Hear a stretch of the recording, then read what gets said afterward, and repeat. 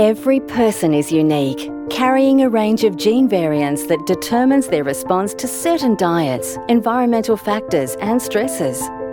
Bioceuticals Clinical Services now offers DNA testing that allows healthcare practitioners to identify these gene variants to customise treatments for better health outcomes.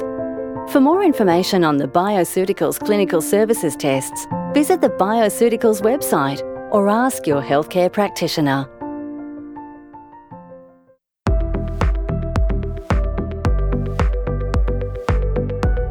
Welcome to FXomics with Dr. Mark Donohue, your gateway to genetics, research and technology in the field of personalised medicine. Hi everybody.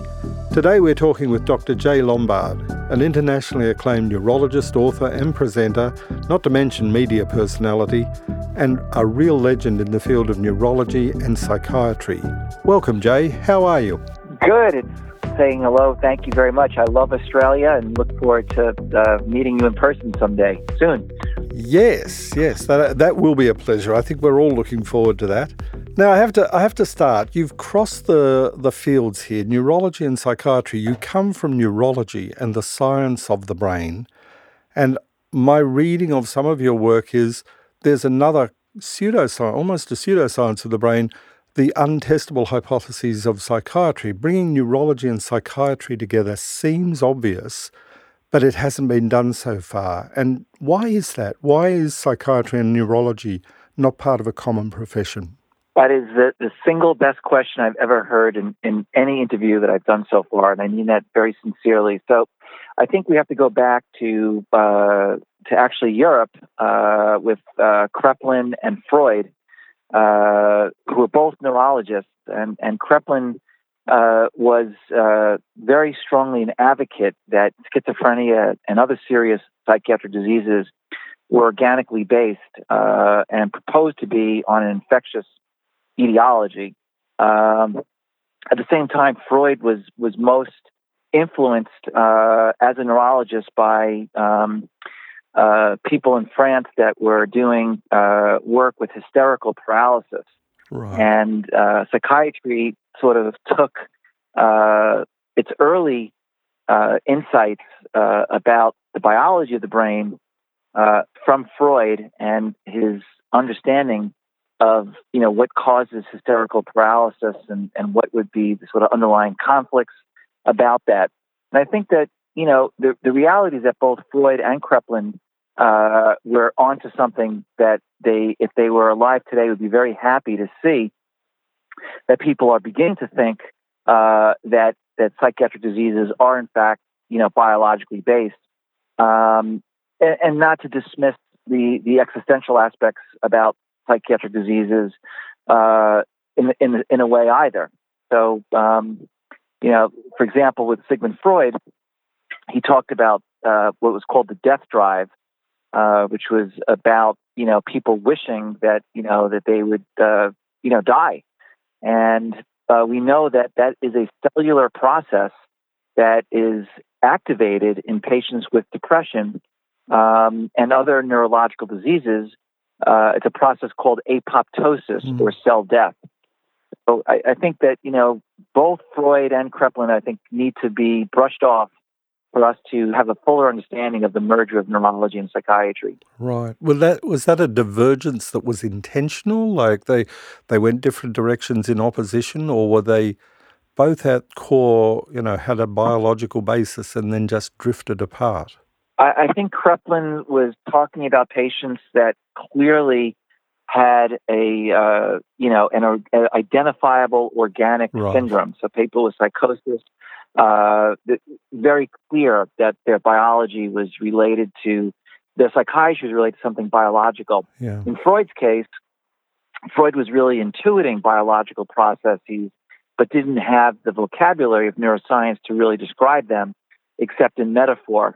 And there's actually work by Carl Friston out of Cambridge that has sort of re-explained the dynamics of Freud's psychiatry based upon looking at MRI studies of patients in psychiatric disease. And that's, I think, a way of sort of rediscovering Freud's insights in a way that I think most psychiatrists don't even appreciate, because they really converge both back on biology, but also on metabiology, if you will, as well. Right. I'm sure Sigmund Freud would not recognize the psychiatry of today. And in a strange sense, psychiatry has become biological and pharmacological in a way that I suspect was never anticipated. But the pharmacology has been done in a bit of a vacuum. It is, here's something that works. Do we know why? It seems that we had little understanding of it before we were applying very powerful drug therapies on the basis of it works, therefore we do it. That's right. That's exactly right. And I think that, I like to sometimes make sort of tongue-in-cheek jokes that psychiatry has lost its mind. and meaning that, psychiatrists, at least in the U.S., very rarely do any type of even rudimentary therapy with their patients. They just prescribe medications. The medications that they prescribe are purely on an empirical basis. And essentially treatment guidelines are established by pharmaceutical companies and not by best practices.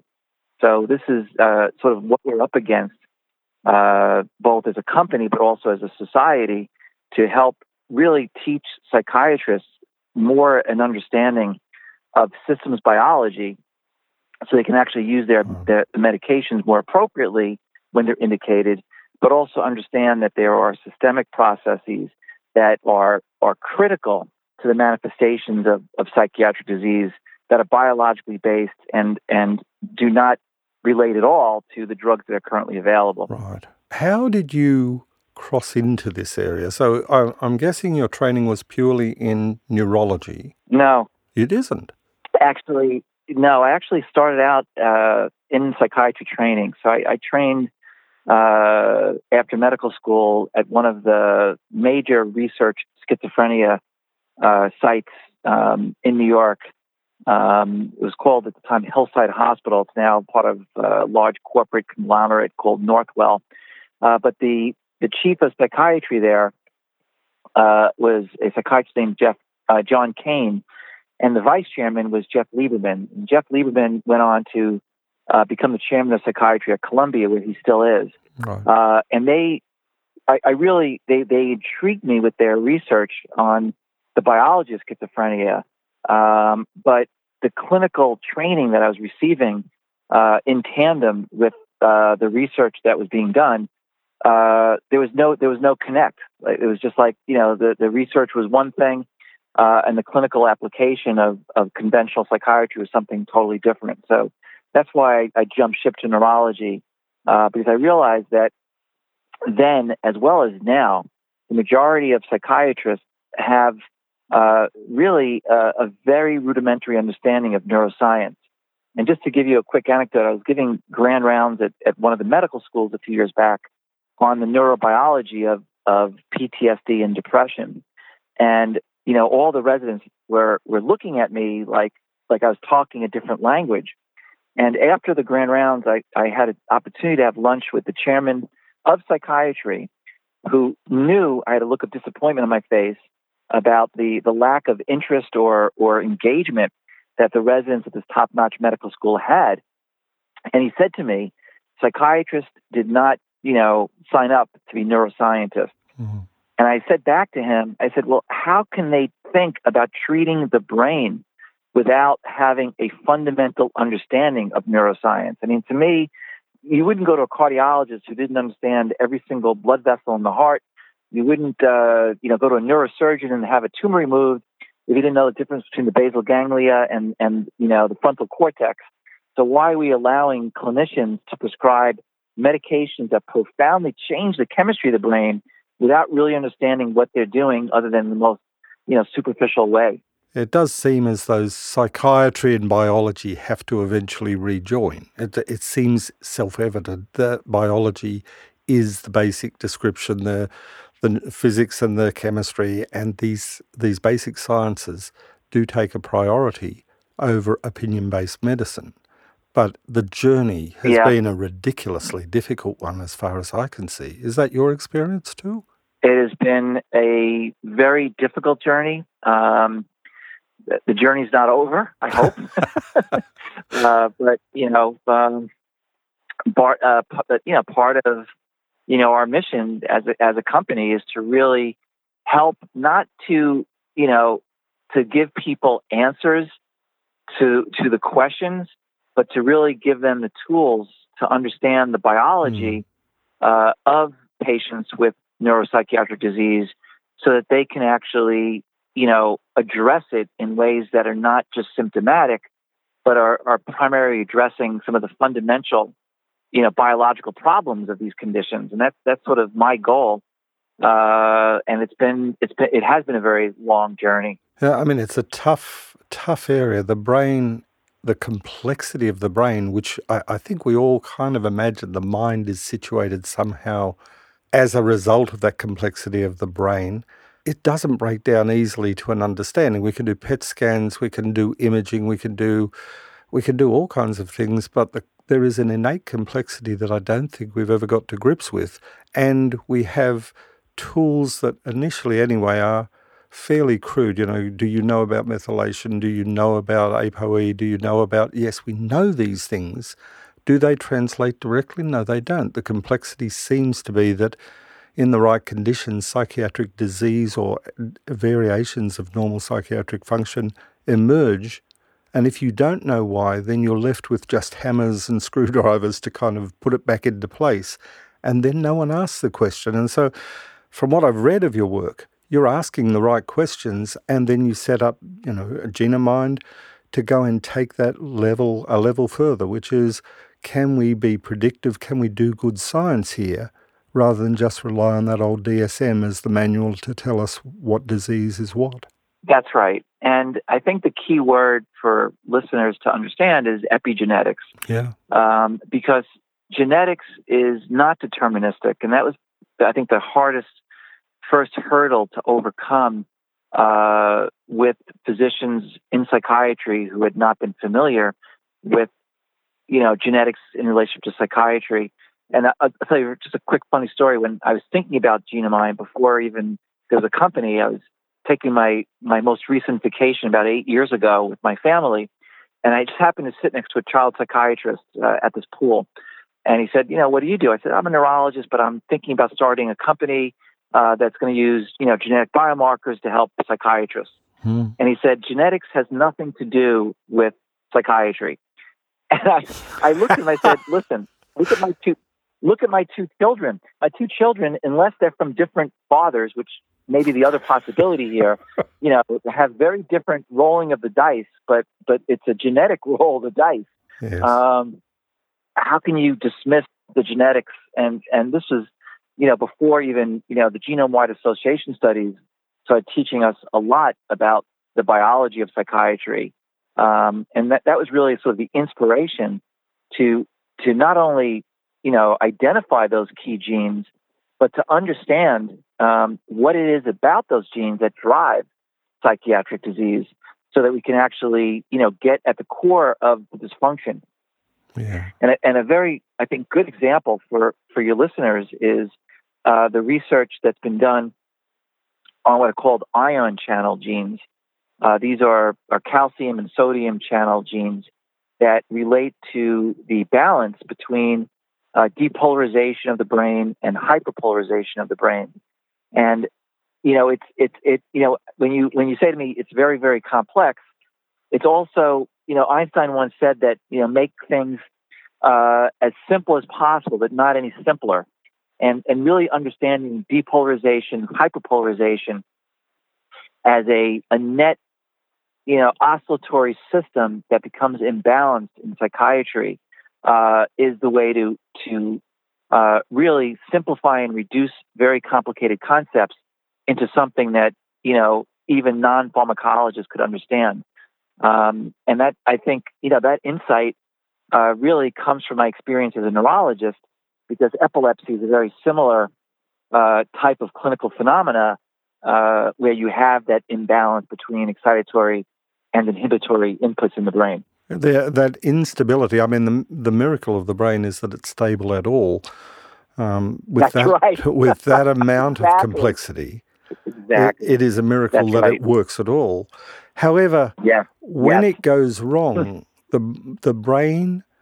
Can you tell me what's your concept of brain and mind? I mean, it's a basic underlying question of science. The mind is difficult to bring back to the biology, but it is clearly rooted in that biology. How do we link those two things together, the brain, the mind, before we get any further into epigenetics or genes that predispose? Are they linked at all? Oh, well, 100% they are. In fact, I think that there's, still, to my dismay personally, a prejudice amongst my colleagues in neuroscience that there's no such thing as mind. Right. That it's all reduced just to brain. Right. And I think that's a really very, very slippery slope when you arrive at that conclusion. And I think that, some of the work that Carl Friston, again, I mentioned him because I think that he and his research has really been the best to kind of see the soul in the machine, for lack of a better analogy, that, what is the soul in the machine? Where is the mind in the brain? And how does the mind actually relate to the brain? So first of all, anatomically, the areas that we refer to as being mind or brain is called the default mode network, which is a converging area that's involved in emotion, memory, all sorts of, complex, higher consciousness level functionality. But what Friston has shown is that there's something called free energy, which can be assessed through certain types of modalities called diffusion imaging, that's able to assess essentially the rate of flow of information in the brain, and whether that information is formed in a coherent way or becomes fragmented as it does in conditions like schizophrenia. So a lot of researchers in psychiatry are using this technology called DTI to identify, where the mind literally converges in a disease way on these brain pathways. Okay, so I mean, in the past, what happened was we waited for brain injury to see what was lost, and then tried to match what was lost with, the Phineas Gage concept of remove the frontal lobes, what happens, and it was an observational kind of science that ended up in textbooks. Yep. Now you're saying that we can actually see the imaging or the networking or the information exchange that is the hallmark of normal versus abnormal function. Is that what I understood there? I would tell you that, yes, that's the emerging science of psychiatry. Is it ready for clinical prime time? Definitely not. Right. But I think, and why Friston, the name keeps coming up in our conversations is because what he has been able to show is that Freud's original notions about concepts that we have an ill-described technical term for, like will. What does a person's will mean, or lack of their will? That Friston has been able to show that is quantified through free energy assessments of brain imaging studies. Mm-hmm. So it's, and it kind of, it's interesting because Freud was looking at patients that did not have clear organic disease, right? They were not like Kreplin's patients that had, overt motor and, perceptual problems. These were patients that were, just seemed like that they had nothing organically wrong with them.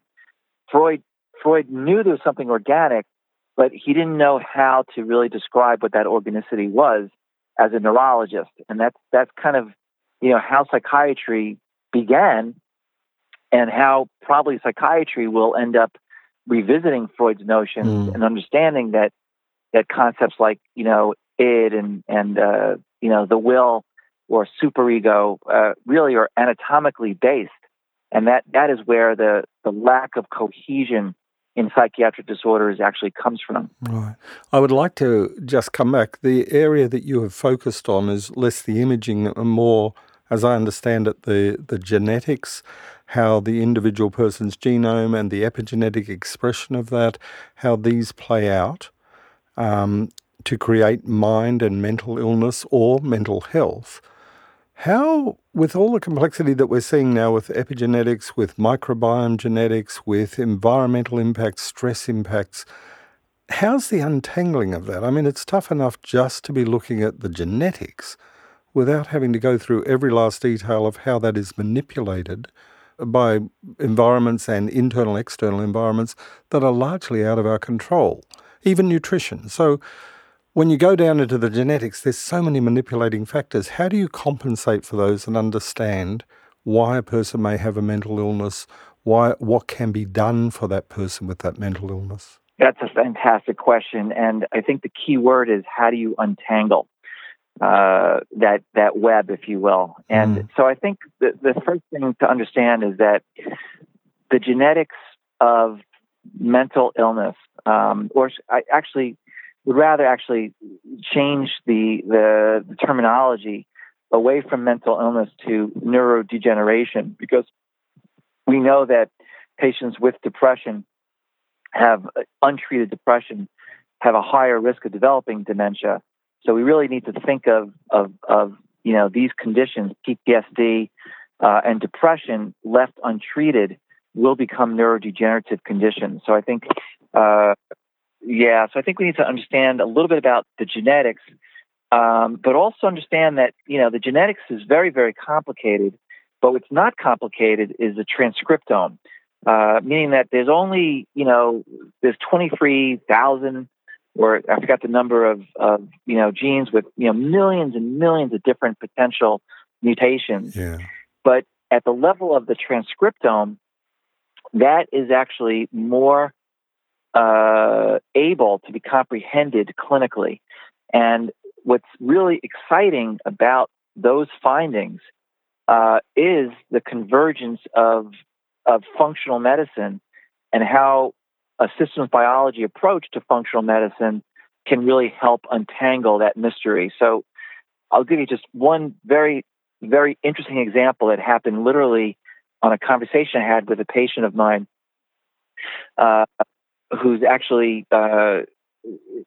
involved in research with a neurodegenerative disease called Huntington's disease. And what he mentioned to me was very alarming, because that disease is a known hereditary disease. It's basically, we know the gene, we've mapped the gene. There's no doubt what causes that disease. But what he said to me today, which was very alarming, is that the epidemiology of juvenile onset disease is growing, and that's something that is alarming. That means that there's something environmental that is triggering a higher expression of this disease. And so to make a long story short, because we could talk about this forever, is that what we're learning in neurology is that neurodegeneration is very much the same in terms of its underlying pathophysiology. What's different is the location and the proteins that are being affected. Where in the brain or nervous system is what creates different clinical disorders. So, for instance, if you have protein aggregation in the hippocampus, that's where you're more likely to get MCI or Alzheimer's disease. Right. If you have protein aggregation in motor neurons, you're more likely to get ALS. If you're more likely to have protein aggregation in the basal ganglia or the substantia nigra, you're going to get Parkinson's disease.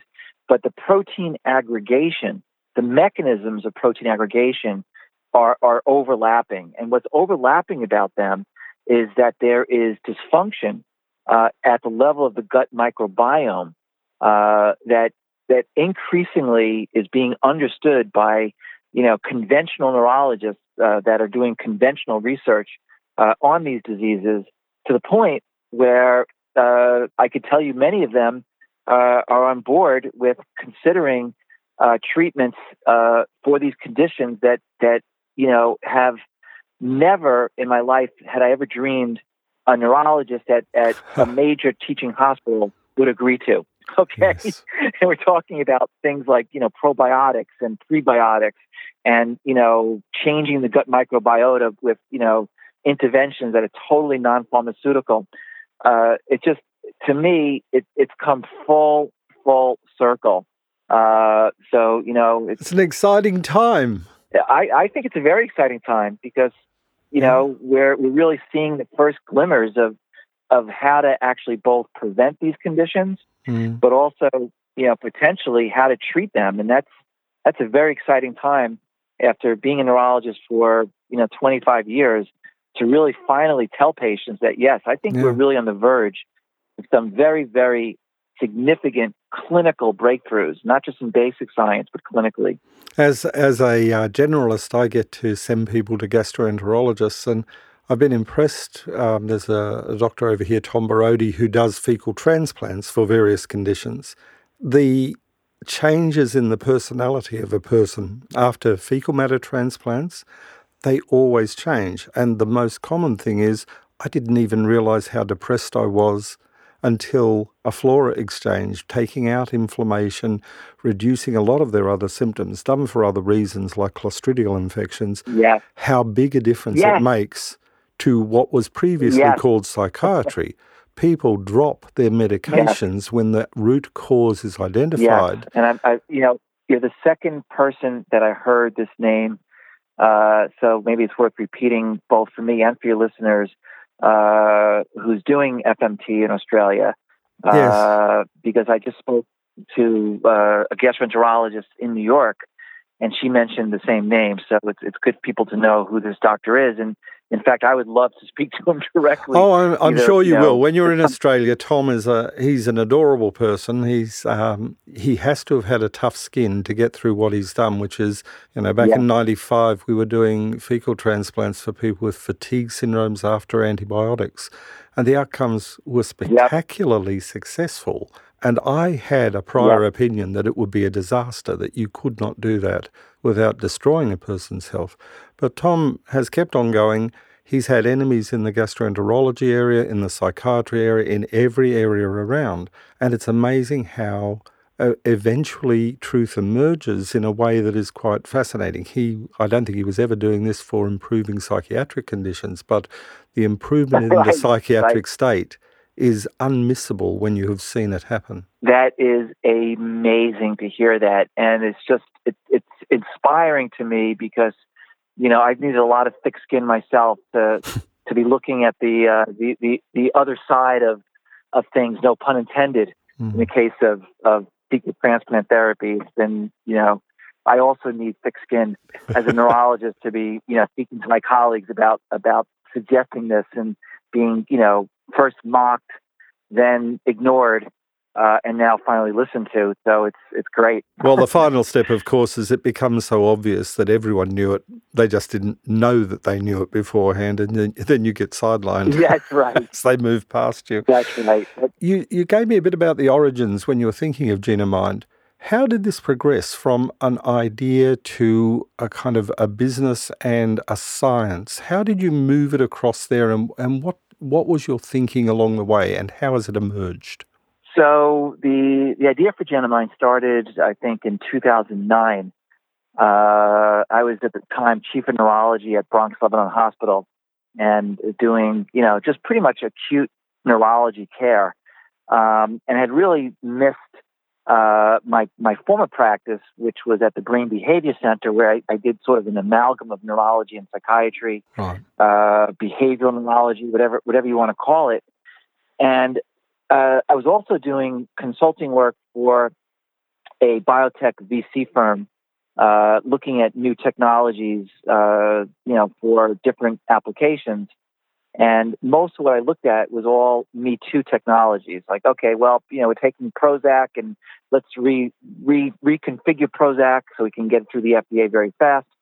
And, in that review process, I met Ron DeZort, who's a psychiatrist by training, but is a person who formed the largest psychiatric insurance company in the world and had sold it and was retired for about 2 weeks when I met him, meaning that, he wanted something new to do, even though he was in his mid-70s at this point.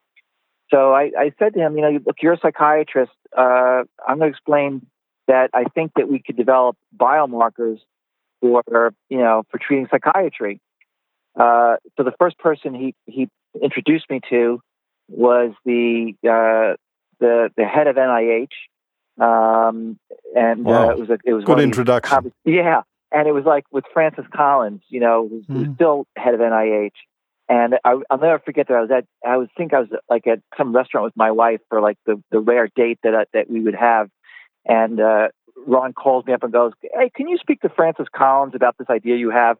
And I'm like, "Oh, sure, no problem," So I got on the phone and discussed it with him, and then he put Ron back on the phone. So Ron said, "Okay, sounds like something that there's interest in the science community. Let's put together a company." So the first thing I did was pick sort of the who's who of genetics and psychiatry and neurology, by the way, because I had wanted to bring neurologists and psychiatrists together for this project, and so we identified really the who's who of psychiatry and neurology, and they helped us to really do our due diligence on what biomarkers in the genetic field have been validated as being a useful signal for helping psychiatrists to understand the biology of their patient's psychiatric disease. And that's where really the company evolved from. And where it's evolving to is that now the neurologists on my SAB board are more deeply involved because we created a new test called Mindful DNA, which is kind of interesting, right? The evolution. That's our second test that's about to be launched basically any day now. I don't know when, but it's really based on a functional medicine / systems biology approach. But it was developed with the leading geneticists at Harvard Medical School to make sure that I was staying in my swim lane here, because I never want to be regarded as being a bleeding edge person as opposed to a leading edge person. Yeah. That's a tricky thing to do when you're talking about genetics and psychiatry. Yeah, over here we have the prospects. I mean, everywhere we have the prospects. We have a group called Genome One here. They claimed just a couple of months ago that we're moving to a point where the whole of the human genome, the whole of genome study on a person, will be down in the affordable level of hundreds of dollars for the whole, snapshot of the 23,000 genes. And while they're focused on, the Huntington's and the specific one genes now, the next big step forward in computing is the associations of those. What patterns develop? How do we understand their expression? It's still an enormous job, even with thank God we didn't have more. We were expected to have 200,000 genes. We only have 23,000. It would have been a horrible job if we'd been more complicated than asparagus. Thank God we're less. So, well, they still have a problem that most of the people that are doing high throughput sequencing of the entire whole exome sequencing basically, or WES. And that is that most of the reports of those abnormalities, if they're not, clearly associated with a disease, particularly in psychiatry, they're reported out as variations of unknown significance, or VUS.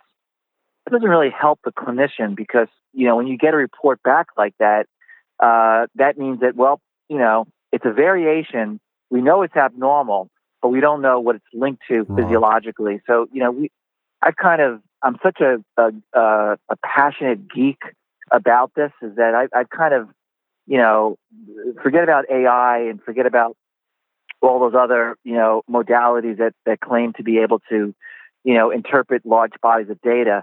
As a clinician, when I get data on whole exome sequencing patients, I have to decode that data for my patients. I know. I know. It's the most heart-sinking feeling, isn't it? That here's 300 pages. What's wrong with me? And the breaking that link of saying it is not all in your genes. There is much, much more to it than that, and it has to be simplified. Yes, and especially when we know that there's 10 trillion more bacterial genetics are in our biome, or whatever you want to call it, than we have human genomes. That really adds another layer of complexity.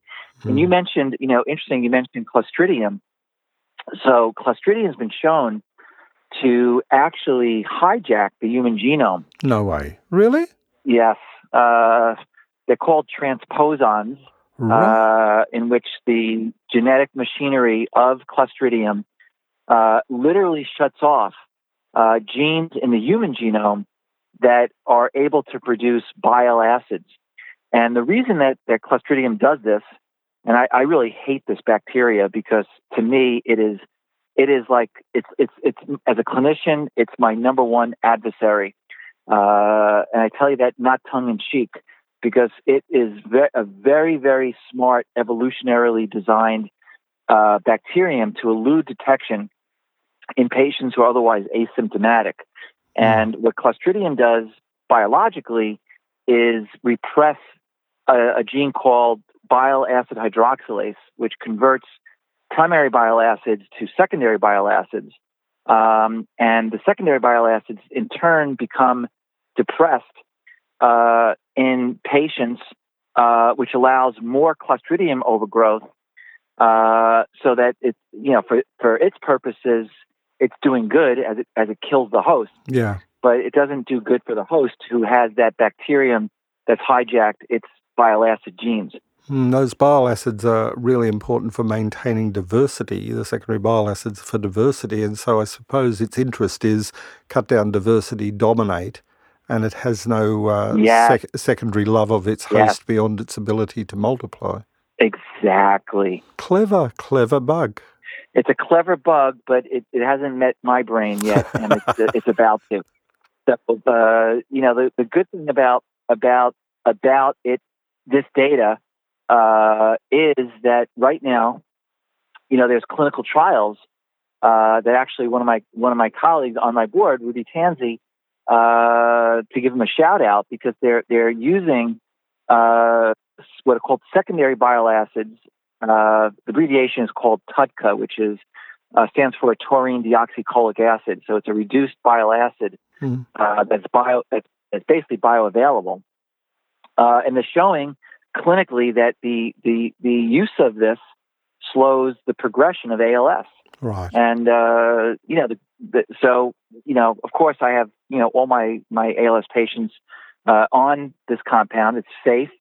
It's approved, for over-the-counter use, and so far so good. I can't, I don't want to be presumptuous and say that this is, the only thing that we're going to be able to do or have to do for ALS, but it's a biologically very sound explanation for what we're doing when we treat these patients. You are expanding well beyond the field of neurology in the classical sense, although my understanding is the neurology of the gastrointestinal tract is, in a sense, its own field. Our immunology and neurology from the gut and its link with the brain seems an incredibly important component of psychiatric disease, neurological disease, and it seems largely unexplored so far. It is, I call it sort of the next wave. I think that we're about to see really an explosion of data about our understanding of the gut microbiome. And a breaking down of some of those specialties. It's not neurology or gastroenterology or psychiatry.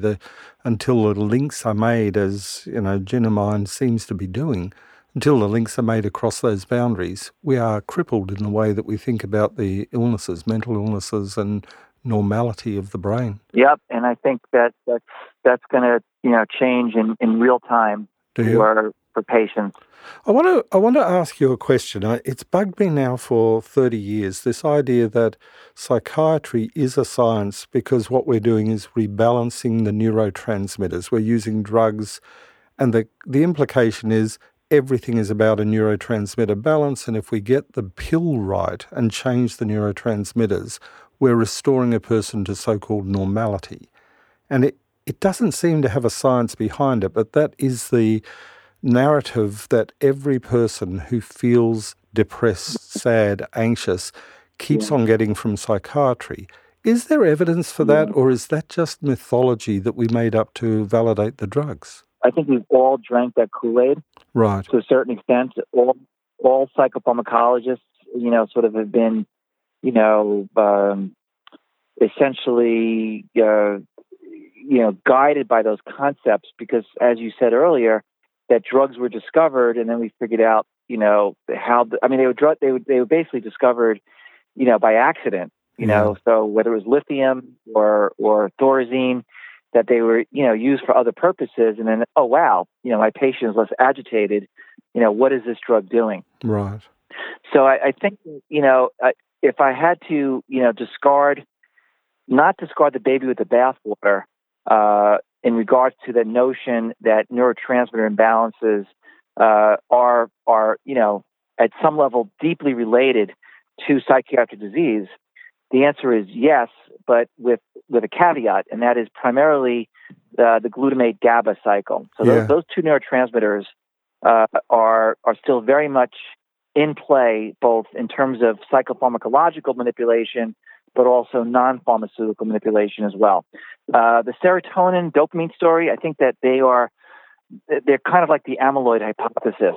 They're sort of epiphenomena related to decompensatory mechanisms that the brain tries to achieve because of glutamate imbalances. Right. So, like in schizophrenia, for instance, we know that there's less prefrontal glutamate, and it creates abnormalities in dopamine circuitries and other pathways as well. So I think the answer is more nuanced than yes, neurotransmitters, right. No neurotransmitters.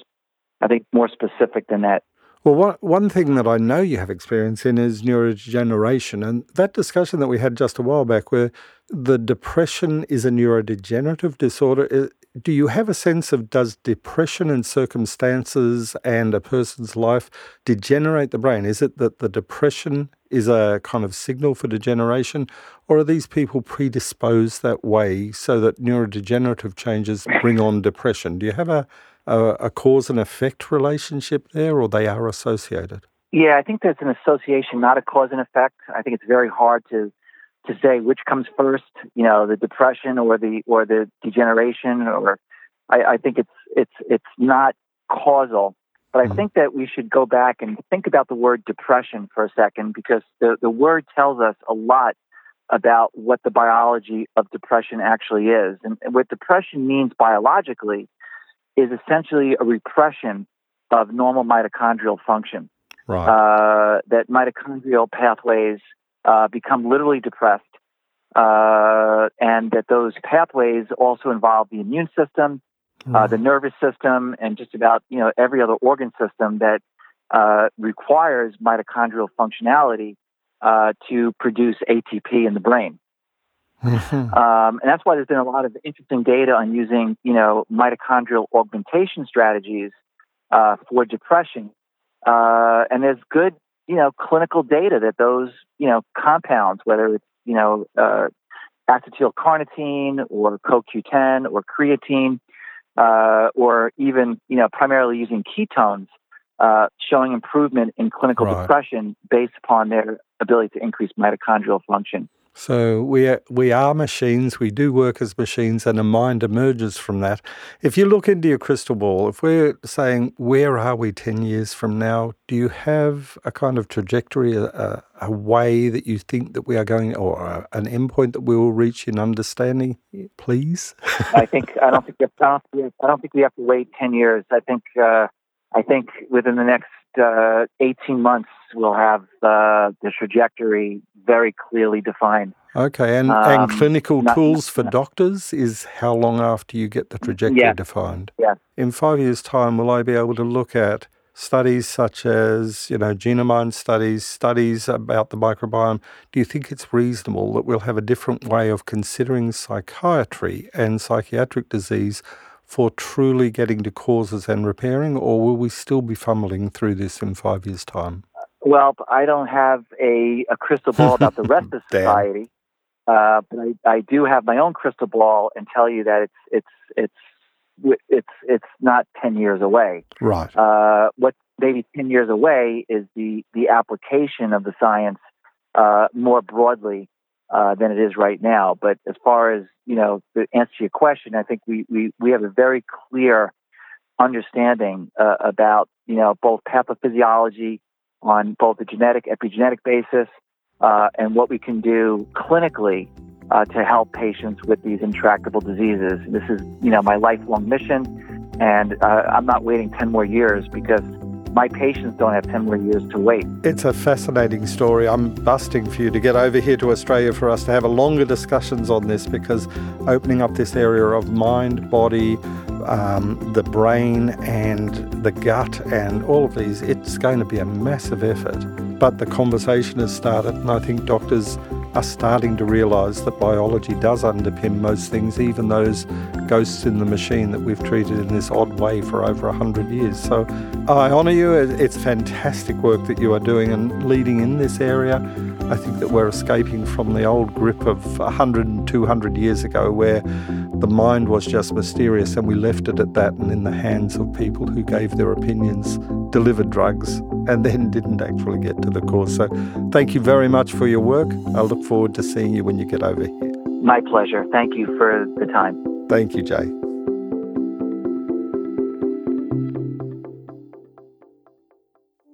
This podcast is brought to you by Bioceuticals Clinical Services, providing DNA testing for targeted treatment and optimal health outcomes.